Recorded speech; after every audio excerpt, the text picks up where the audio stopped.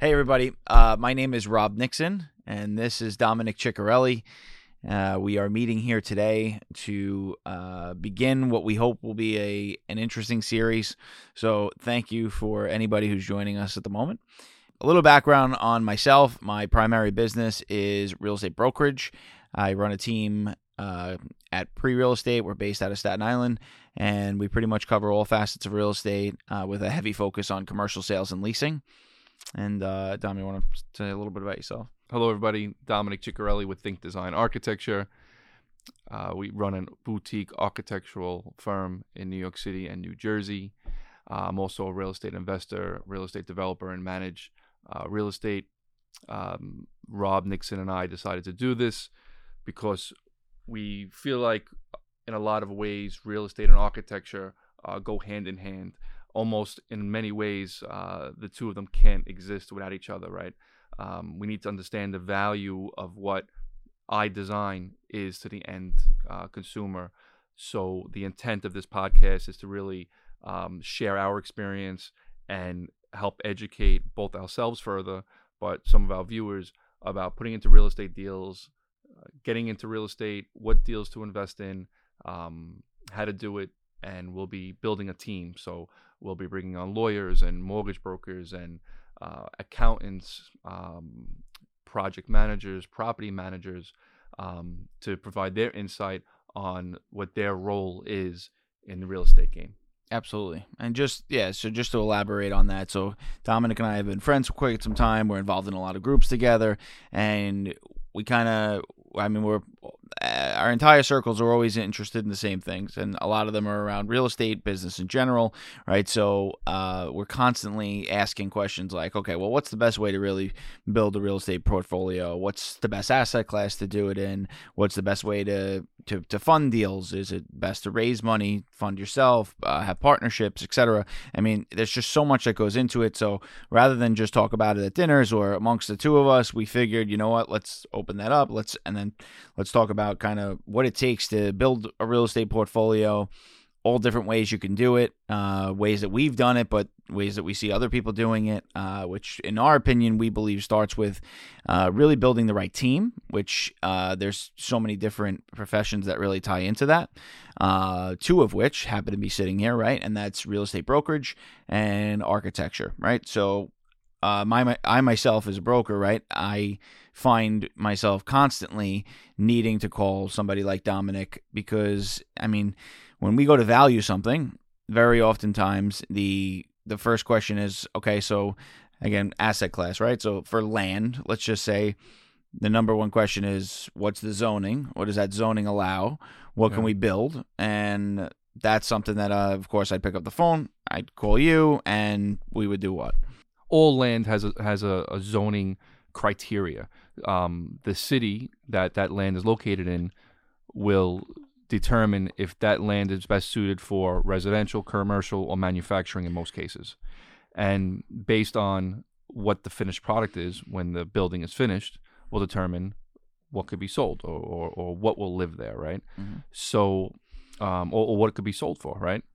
And in many cases, though, the city has it wrong, and we have to file for variances. You know, Rob might come to us and say, "Hey, you know, this area is zoned residential, but we think, you know, a deli would be a kick-ass location in this spot." Then we can go to the city and try to convince them, "Hey, this is why we feel this is zoned wrong, and we could put a commercial building there instead of residential." In many cases in the country, it's a lot more straightforward, right? Even in many cases, and maybe you disagree with me, but like Brooklyn, for example, there's consistent comp sets, right? So you kind of have an idea of what you can build and what it's going to potentially be worth. In some area, in Staten Island, right, where we do a lot of business, or in Manhattan, that is really not the case, right? So there's so much inconsistency, and that's where you really have to have a talented team that's really looking at that and has seen it from different lights, because it's just, I mean, there's so much inconsistencies. But yeah, the first thing I try to figure out is, okay, you know, hey, what can I build here? And based on that, what's it going to be worth? Right. So to jump in, let's just use a simple piece of residential land in New York City. Yep. It's raw land. What can we build? In this case, we can build a one-family house. So then you would then say, listen, this size property with this size house, the maximum we can get for it is $1 million. Mm-hmm. Well, in that case, I can't design a $3 million home, right? So then it comes back to us to say, okay, listen, we want you to design the prettiest house in the world, but under a specific budget, so the people aren't into it for more than what it's worth, and then can't sell it and either break even or lose money. So land is certainly a way we see it a lot, right? Or if a house wants to come down, or even if we can maybe add something to the property. And then, unfortunately, now, especially in the climate we're in, I can't tell you how many times the deals that I'm in are just getting held up for every reason that you could think of, from violations, open applications, no C of Os, illegal work. Yeah. So, luckily I can call you, right? But how do you are you seeing more of this? Yeah. So unfortunately, in times like this, when the real estate market is down, it means the city needs money, or when we go through a time like we did with the government's printing more money or spending more money than they can in their budgets, they have to find a way to recoup money. And how do they recoup money? They issue violations. Violations means dollars for the city of New York and a lot of other towns throughout the country. So a lot of people come to me and they say, well, I'm just a regular guy. I'm never going to need an architect in my life. But yet they're calling me because something happens, right? So to go back to what you were saying, you have a family that's lived in their home, or they're looking to buy a home, let's just say, and they know nothing about real estate in general. They know nothing about architecture. They just want to buy a home for their family.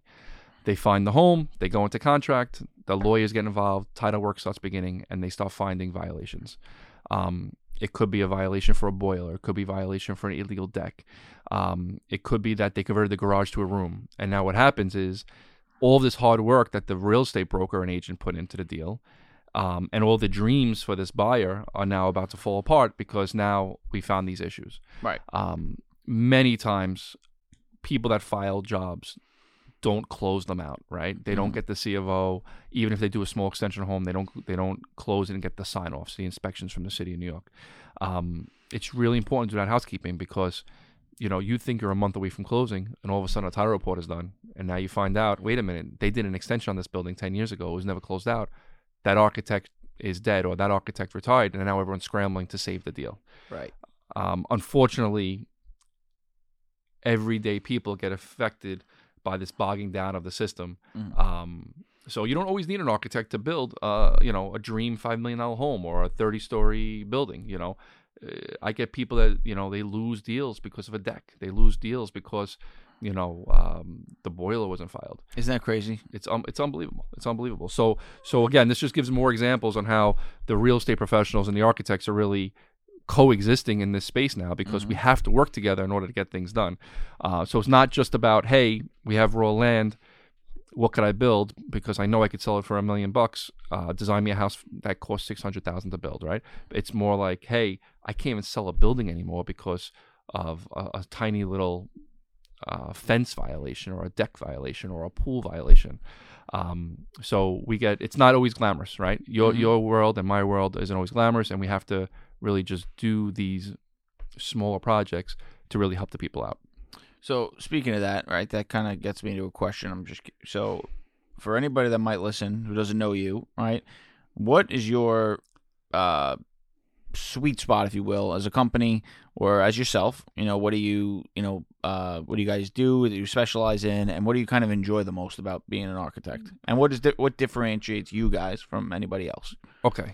So what differentiates us from everyone else is we're a one-stop shop, meaning a lot of architects or architectural firms really just prepare your plans and then just hand them off to the homeowner.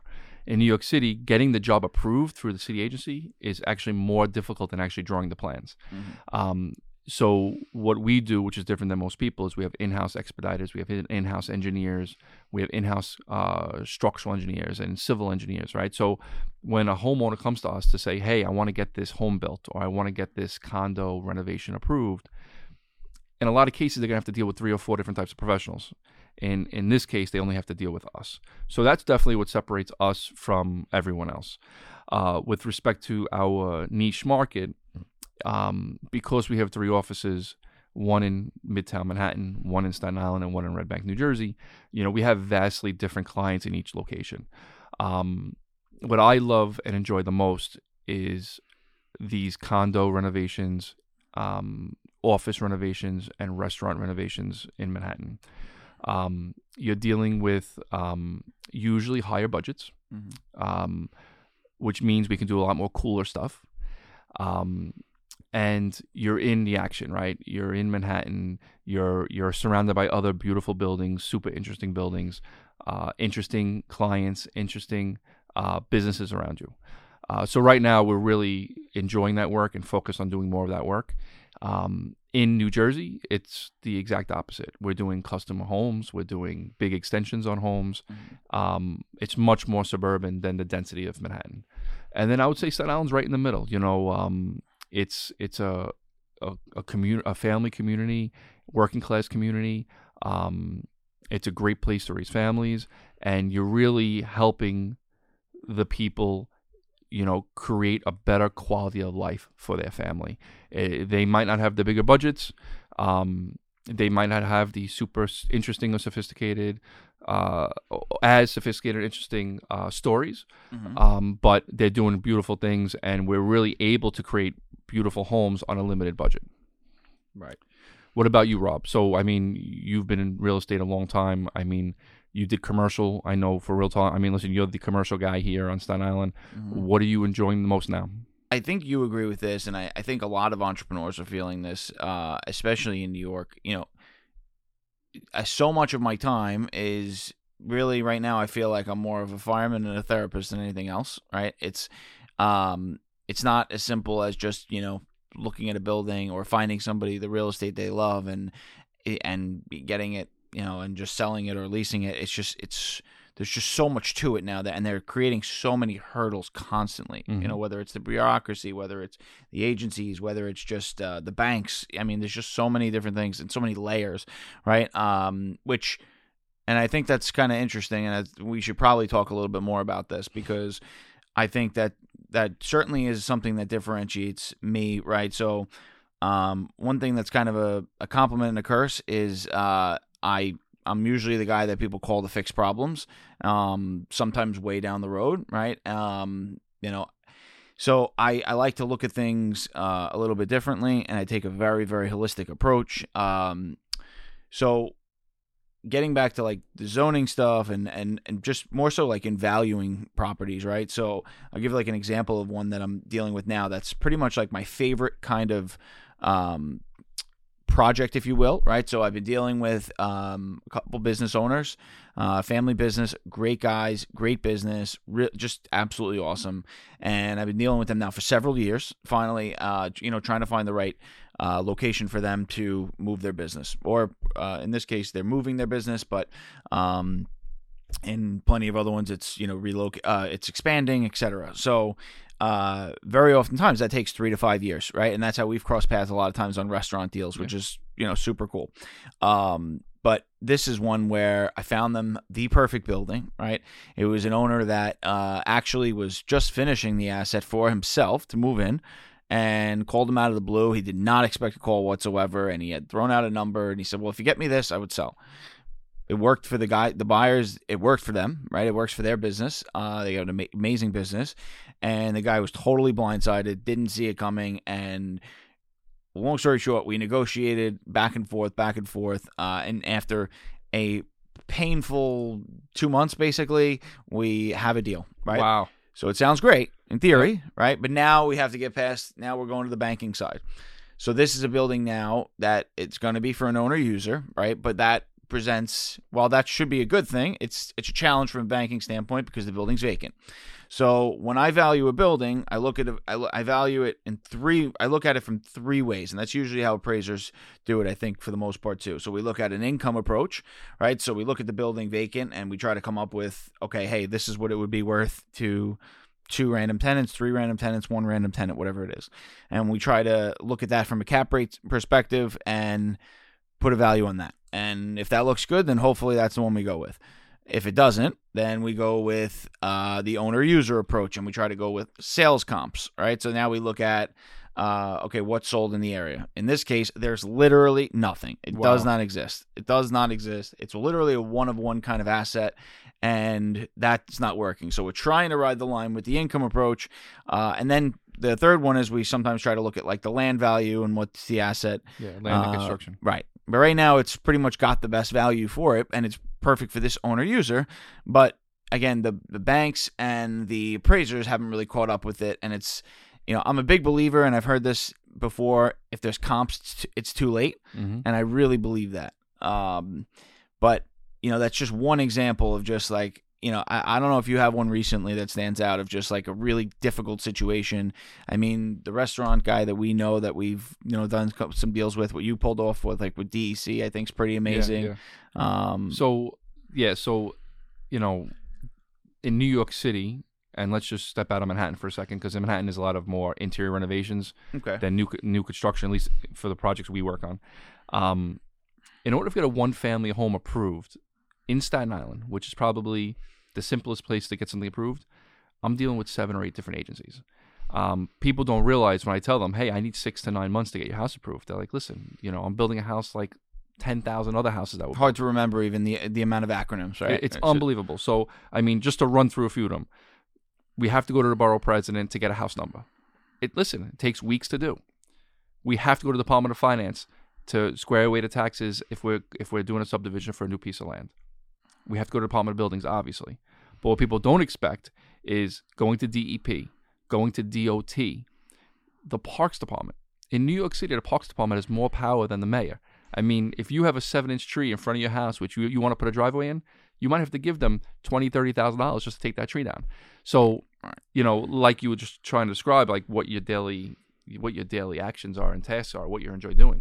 Listen, I haven't really used a computer program to draw in 10 or 15 years. You know, it's because you're handling and managing all these other facets of the job, which no one even knows exists. All they want to know is when am I getting my approval. So, being business owners. And I talk to a lot of young kids, like, I got into architecture very young compared to how most people start their careers. And my answer to them when choosing which career to choose is, listen, you're never going to love something all day, every day for 20, 30 years. There's going to be ebbs and flows. There's going to be peaks and valleys in your career. There's going to be parts of that business you're going to hate. There's going to be parts of your business you love, right? But if you have an interest in it, and you could just grind and just stay focused, you can do it. I love architecture. 5% of my time is actually working on the nuts and bolts of putting a building together. Am I still doing the designs? Absolutely. But I'm really focusing on managing the team, building relationships with the city, and bringing in new clients. As a business owner, you have to really look 500 feet above the ground, looking down, and figure out where you're losing money, where you could be more efficient, where you can grow your business. So, I mean, listen, I think this podcast is going to go in a lot of different directions, and we can get really deep in the weeds on a lot of different topics. But, I'm always interested to learn more, and I'm super excited to bring on other guests and professionals to show us how we can do this better. If you want to get into real estate, whether it's as an investment or whether it's to build a portfolio or to invest passively, you still kind of need all the same things, right? So what do those potentially include, right? A broker, an architect, an attorney, a mortgage broker. Those are just some of the original ones, right? Then as you now build this portfolio, you have to think about managing it. So perhaps property management. Then you have a portfolio, you want to protect it, right? So now there's insurance, there's accounting, financial planning. There's some creative stuff like cost seg or 1031 exchanges. 1031 exchanges. That's a great one. And then, of course, there's all different. Now you have this portfolio, right? In addition to maybe your regular business, and they say, which I mean, I'm in a book club that you're involved in. I'm in a lot of different book clubs, a lot of different coaching things. They say the average millionaire has 7 sources of income, right? So now a lot of entrepreneurs are the same, right? They always want more. They want to be involved in different things. They don't want to be overexposed. So now there's diversifying. So now maybe there's different things you could be doing, crypto, stock, I mean, NFTs, NFTs, Yeah. whatever it may be. investing in some other businesses, different businesses, lending money. I know people that collect wine and make a ton of money, collect watches, collect cars. I mean, art. There's just so many different things, and the lifestyles are often similar. The interests are similar, right? So I hope that over the next couple months and hopefully years, we can really bring in a lot of those different things, and hopefully people can learn a lot from that.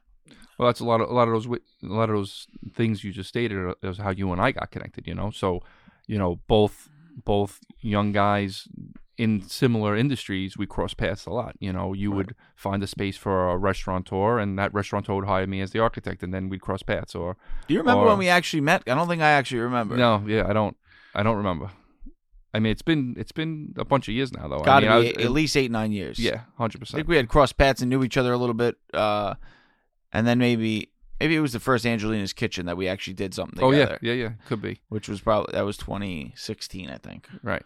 So that was quite some time ago. So I mean, listen, what draws you and I together and creates this good synergy is that we have common goals on our careers, right? Mm-hmm. They're different careers, but we have places we want to go, and we have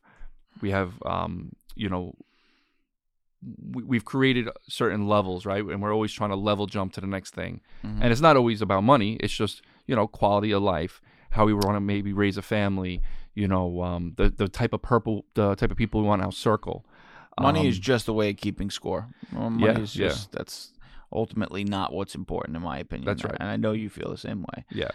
And I think having a strong circle around you that you can not only confide in some personal things you have going on, but also professionally, and know they're not going to listen. Everyone makes mistakes, but they're going to guide you generally in the right direction. Is tremendous. I mean, so many people either don't feel comfortable enough to come out of their comfort zone, or just surround themselves by bad people.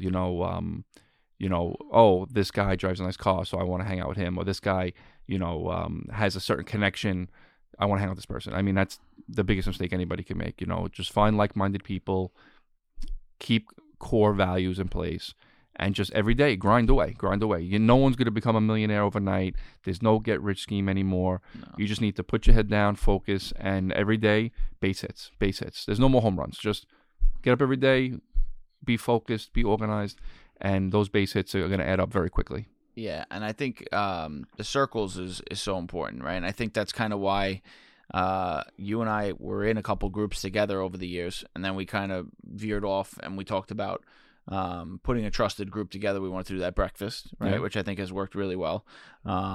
Again, small circle, like-minded individuals. And then of course there's this awesome monthly dinner that you really facilitate, which is awesome. It's got big group that's a little bit more social. Everyone's just enjoying each other's company. But I think that's kind of what this is going to turn into as well. And one thing that I could promise people is that anybody that you see here is going to be somebody that we trust and what we would use, right? So I always think about, like, when in college, for example, I hated when professors or teachers would talk about something that they didn't do personally, right? So and they had no deep knowledge in. None. They just had a textbook and had to teach it. Right. So, rest assured that for the most part, anything you're going to see or hear, we've done. In some case, we've really fucked up, and in some ways, we've enjoyed success from it. So, you can certainly be, assured that anybody that you see on the show will be somebody that we trust personally. So I think another thing we should really talk about on how the real estate and architecture is connected is, we share a lot of the same clients, right? The three main clients that we probably share are home builders, developers, and end users, right? Right. So an end user is, a husband and wife or a family that want to build their home. Those type of clients need certain needs met through our firm. And when I meet and take on a client like that, I know that I'm in for a very specific experience, right? I'm not dealing with a very savvy person in the industry. I know I have to hold their hand. I know I might have to do more customer service, take some more phone calls because they're not as familiar with the process and the business as other people are. The other type of client we share is the developer, right? Who is probably the contrast of the end user. That developer knows how long it's going to take to get something approved from the city. They've done it before. They know taking on a project, what's going to be the hard part, what's going to be the easy part. But that client also tends to not want to pay the fees that the end user would pay because they're typically doing higher quantity of projects as opposed to a family that's just going to do a one-off. Right. So I was just curious to hear your approach and how you handle, right? So clearly when you work with a developer or someone that's a big real estate investor that, owns maybe 100 units and wants to get to 200 or 300 units, as opposed to that one person is going to be a one-time client from you. I'm going to buy my dream house and you're never going to hear from me again. How do you mentally prepare yourself and set yourself up? Because at the end of the day, your fee is going to be the same, right? Plus or minus. I mean, whether it's 3% or 2% or 4%, whatever it is going those days, the developer is going to pay you the same fee as that end user, but they both bring positive and negatives to the relationship, right? Right. So me personally, I've always had the mindset that I'm going to treat everything the exact same. Every client the exact same, every project the exact same. As now I've come a lot further in my career, I actually think that's a really terrible mistake, and that I'm trying to veer away from it. I find myself doing it, still. I always look for advice, right? So certain people, I don't know if it was a book. I think it was actually a guy who told me that he rates his clients every year, and I didn't really know what that meant. But he said, no, at the end of the year, I looked at every deal I did, and I rate my clients. And I have my A's, my B's, and my C's. And I said, okay, well, tell me what that's like. So it was a guy. And my A's they're your A's. They are a pleasure to work with. You like the work. They pay, and and they're loyal. They'll always keep coming back. They're A's.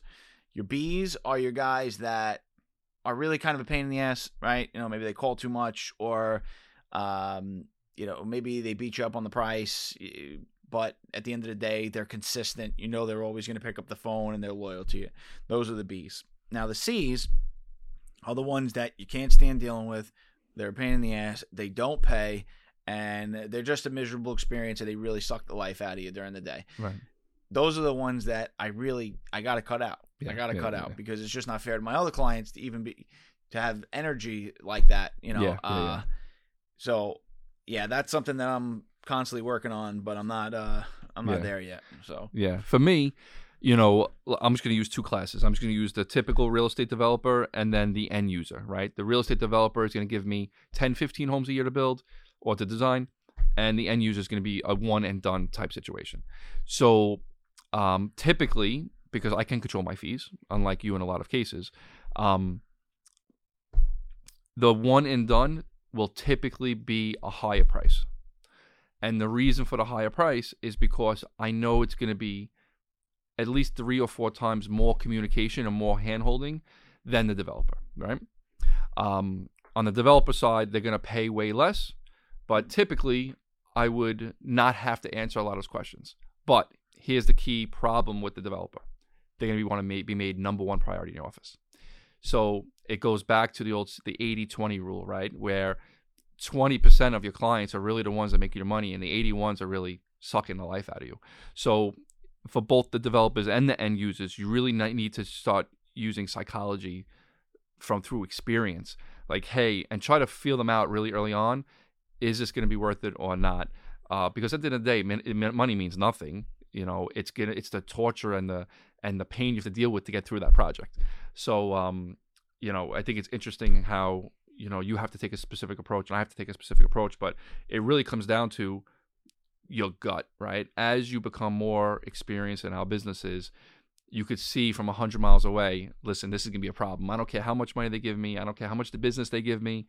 It's just not worth my quality of life anymore because we have so much going on. So, Rob, why don't we wrap up this segment about how you structure your fees and explain why you have to charge a certain amount and what's really more involved. You're not just walking around showing people a house and then they buy it, right? There's so much behind the scenes that goes on, like this deal you just completed, right. For that very one and unique building. Right. So sales and leasing on the brokerage side work entirely differently. So for the most part, on a sale, it's a flat percentage fee, right? And this is always a challenge. It's been a challenge since I got in the business because at some point, well, if you go anywhere outside of Staten Island and really outside of Staten Island, the fee is typically anywhere between 5 and 6%. Nothing to talk about. I mean, you go to Manhattan or you go to downtown Brooklyn, that is the fee. Nothing to talk about. Someone along the way decided to ruin the whole thing and fuck the entire business up at Staten Island and start, at one point, I think it was Foxton's doing 2%. And then you have a bunch of brands now that are still, giving 2%, 3%. The reality is you are not getting good service for that. You're just not. And in the market that we're just coming out of, you could afford that, where people just go with your brother's friend or this and that. And it's like, where I struggle with that is that, okay, if God forbid you were diagnosed with some terrible sickness, right? You'd probably want to find the best person that treats that in the entire world, right? Of course. Right. Arguably, whether it's your home or your commercial building, it's probably one, if not the most valuable asset you own. I couldn't agree Why more. should that be any different? And when I go in for listing appointments, for example, and then people say, hey, what do you charge? And I come in and I say, well, in this case, we charge 5%, and here's all the marketing services that we're going to include with that. In addition, you get me 24/7. I'm going to get you from start to finish. I'm not just going to, forget about you. We don't just throw it up on MLS or anything like that. We work the listings, and you get the value people that really want value, and then you get people that just want the bottom, right? And it's like, well, the last guy told me he would give 3%. I said, okay, so, well, what did he start with? 5. Okay. So you met with him for how long? I don't know. He was here for 20 minutes. Okay. So he went from 5% to 3% in 20 minutes. If this guy can't negotiate for himself, how do you expect him to negotiate for you? Yeah, couldn't agree more. I mean, how? It's just... it makes no sense. Yeah. But then on this leasing side, we typically get paid a percentage of the lease term, whatever that may be, and it's payable half at signing, half at commencement, whatever it may be. Now, I will work with people sometimes on the payment structure or the timeline, right, to maybe earn with them, especially if it's if there's a cash restraint in the beginning. And I don't mind doing that. It's when people try to beat me up on the amount that I get a little upset. Now, again, a lot of people think that, hey, you sign them up, you throw the house up on MLS, and you showed the house a few times and you sold it. I mean, clearly there's, that's probably 5% of what you really do. Right. From the moment I sign you on as my real estate agent / broker, and you put this house on MLS, explain to me the steps, obviously doing the open houses, showing it, marketing it. Okay, now you have a buyer. And then what happens after that? I mean, there's appraisals. I'm sure there's a bunch of other things, dealing with banks. So residential and commercial, similar enough. So listing comes in, right? Or somebody calls, they want to potentially list. We do a CMA, we value the property, we come up with what that looks like roughly. Then once I go see the asset, then I get a much better feel for like, hey, it's either on the lower end, a higher end of those numbers, whatever it is. We agree on a sale price. That's the easy part. Send over listing papers. They sign them. We do everything digitally now. We try to keep it super simple. Now from there, what we do, which I think is, it's different, I know for sure, than what I've heard from other people. I mean, we really sit down and come up with a custom marketing plan for each listing because everyone's different. Yeah. And sometimes certain marketing is good to have, whether it's if it's a house, Matterports, floor plans, etc. Sometimes it's good, sometimes it's not, depending on how the house shows. In some cases, I'd rather spend it on, like if I know some of the investors are coming out of Brooklyn, for example, maybe I do a lot of advertising in Brooklyn. We use a lot of different, publications that are really effective. So from there, we get we get an offer, and now you see the market's changing in a good way, right? Because, and I've talked to really talented realtors, and they're actually happy about it because for the longest time we weren't really doing our job because things were just crazy, right? There's crazy bidding wars, people overpaying, they're waiving inspections. It's just ridiculous. Now, I'm finding that a lot of deals that I'm negotiating, we've already passed the number days ago, and now we're working on the terms, right? And there's so many terms, especially with commercial deals, contingencies, whether it be with financing or just whether there's leases there, environmentals, title. I mean, there's just so many things. Violations. I mean, what shape you have to deliver it in. So that's where it really, I think the expertise comes in, and making sure it actually closes. On the commercial side, when a residential deal goes to contract, it's got pretty much like a 90% chance of closing, if not more. Commercial is 50-50, maybe 60-40. Wow. I've had deals die a day or two before they close. Literally. Unbelievable. I was involved with one recently. That's all right. Oh, that's right. Yeah. So that's I mean, there's a lot to it. Yeah, a lot to it. yeah. And I mean, we should be paid properly for our time. Yeah. As the same way you should be. But you know, listen, when the home inspector goes by, you're there. When the bank has questions, and they're filtering through you a lot of the questions, right? Mm-hmm. So I mean, you have a tremendous amount of time invested. You know, it might not be physically at the asset or at the home, but you know, behind closed doors that nobody really sees. You know, see, that's a good example, right? So Dominic was referencing just now property. It was a 3-family that I was selling. You thought it was a 3-family. Thought it was a 3-family. It was operating as a 3-family. It looked like a 3-family. So we were selling it as a 3-family. So it turns out there were some open violations there. Called Dominic, and it looked like we were going to be able to do it, right? And then you went there. Yeah. And now you went there there was a open basement. Yeah. A basement violation. Yeah. Right. So you went there to hopefully clear up that one violation. And what'd you find? So I show up to the house. I think I'm gonna see an illegal apartment in a basement that just needs to be legalized. Right. And as I'm walking through, you know, again, in the business a long time, seeing a lot of homes, you know, I can see the outside of a home and know what the interior layout is. I mean, because listen, a lot of builders built 30 of the same homes, 50 of the same homes. So. And the city knows this as well, right? So the moment I present a plan to the city and call things existing, they're like, we know these houses. This was not the original layout, right? So again, being in the business. They don't fall for that? Yeah, no. They're like, oh, it was always looked like this. I mean, no, listen, between technology and the city's experience, nobody's going to get off on the city. The city knows all the tricks that people do. But anyway, after being in this building for 15 minutes, I'm like, something just doesn't look right. And this particular person buying the home happened to be a personal friend of mine from childhood, which again was just a coincidence.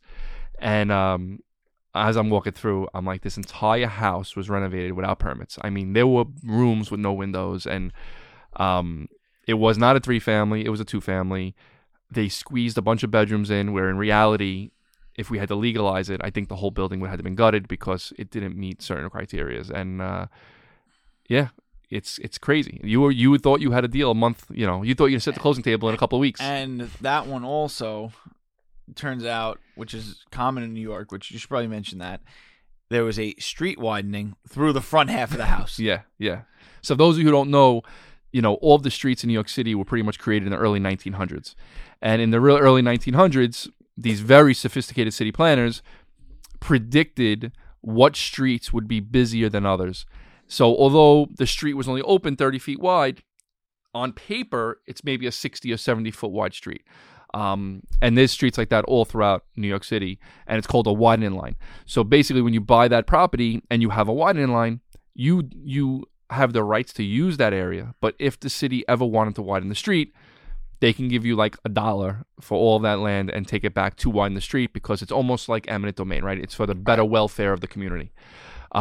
This particular property hugged the front property line, and a widening line did go right through it, which I wouldn't say is uncommon, but it was just like the icing on the cake for this deal. Yeah. And listen, we had to do our job, and the deal did fall apart. I felt bad for Rob, but it happens. It happens. We usually can find a way through, and this one was just like from the very beginning, we were just dealt a rough hand. I mean, we had a unit that had to be vacated. We had an eviction. We had that open permit. We had the street widening. I mean, he rebuilt a retaining wall illegally. Yeah, I mean, we were really there. Like, we got through all of them. We made price reductions, and then when you had called me and you were like, "Yeah," so I'm like, "All right, so this is workable," and you're like, "Yeah, it's workable if you gut the entire house." And I'm like, okay, cool. So I think I started the conversation by Rob, I think I'm killing one of your deals. Yeah. So it's like, all right, awesome. So that one was one that unfortunately could not see a way through. I felt terrible for the other guys on the deal too, but Yeah. sometimes that happens. Yeah. That's the name of the game. For me on the pricing, no two jobs are the same. It depends on how long the job's going to take. It depends on how many different city agencies I need to go to. So the moment you call me, there are three typical types of jobs. I call it a 1-month job, a 3-month job, and a 6-month job.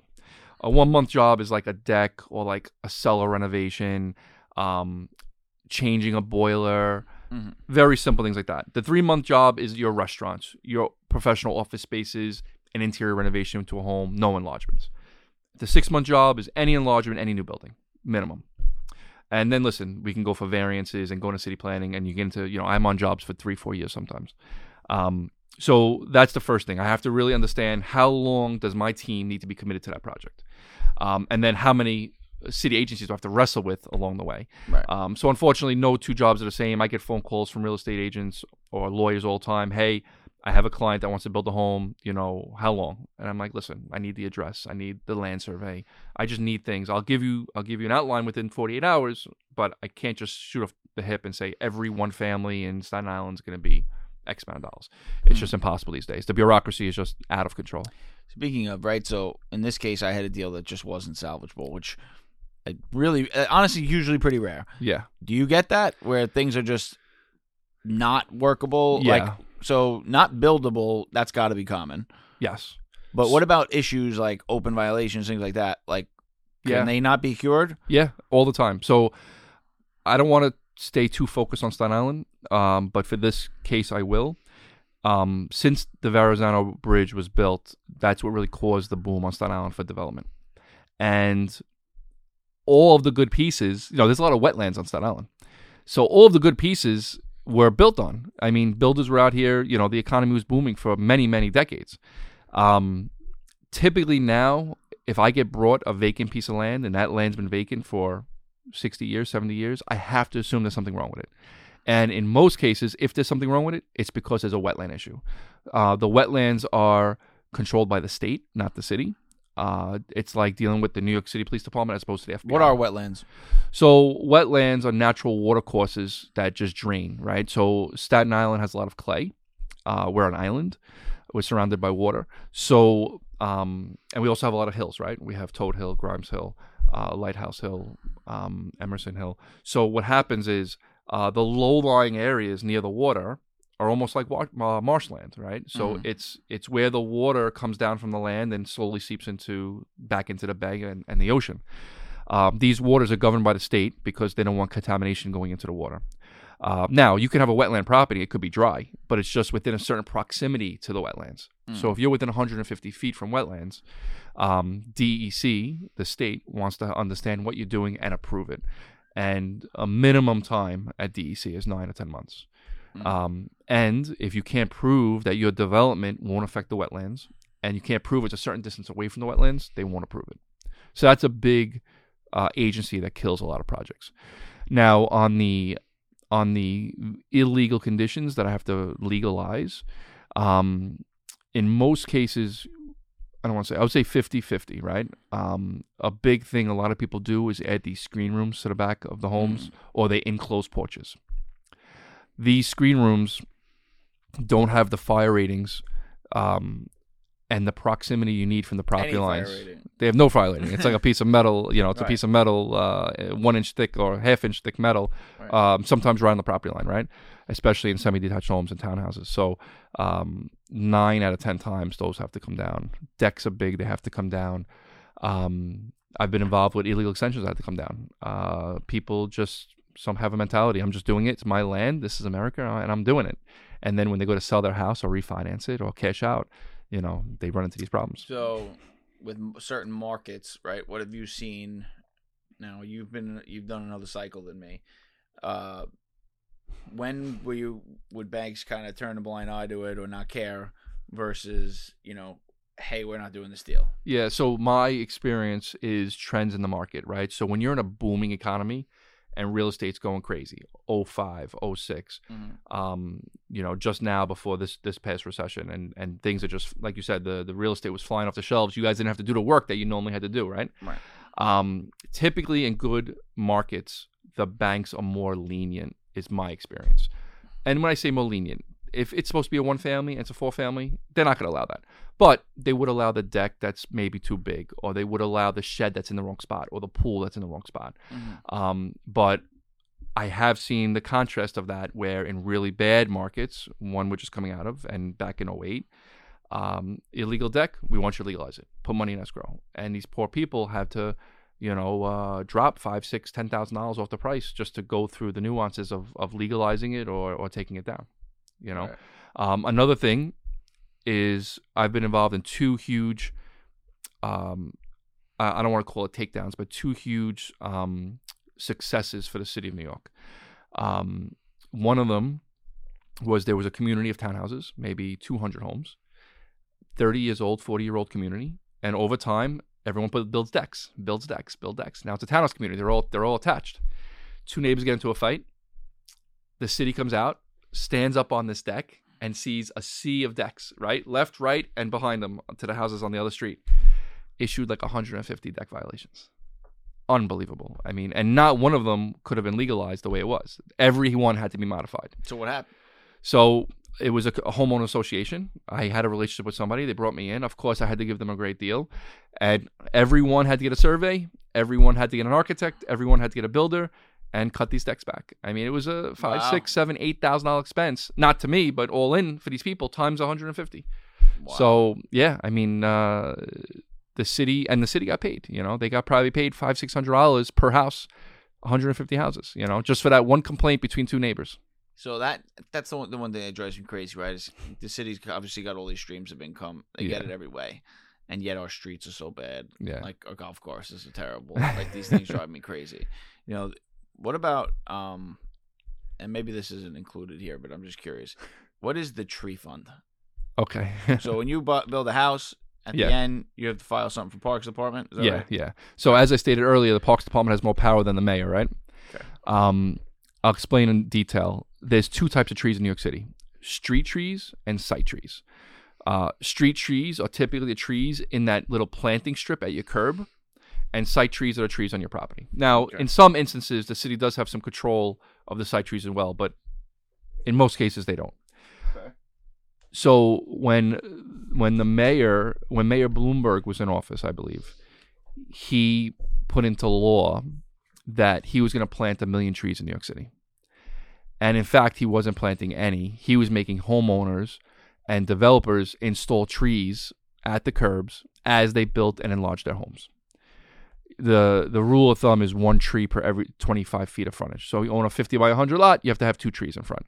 Now, if you can't fit them because of a hydrant or a curb cut or a utility pole, you still have to plant those trees someplace else, and Parks Department will tell you the species and where. And you have to give a 2-year guarantee. Now, if you don't want to plant the trees, there's something called a tree fund, where Parks Department will take your money and say, we're going to plant the tree for you. And who knows where this money is going? I'm not saying they are not planting trees, but it's like $1,700, $1,800 a tree. Okay, that's one way Parks Department and the city of New York is making money. Now, let's just say you have that same 50 by 100 lot. You want to build a home on it.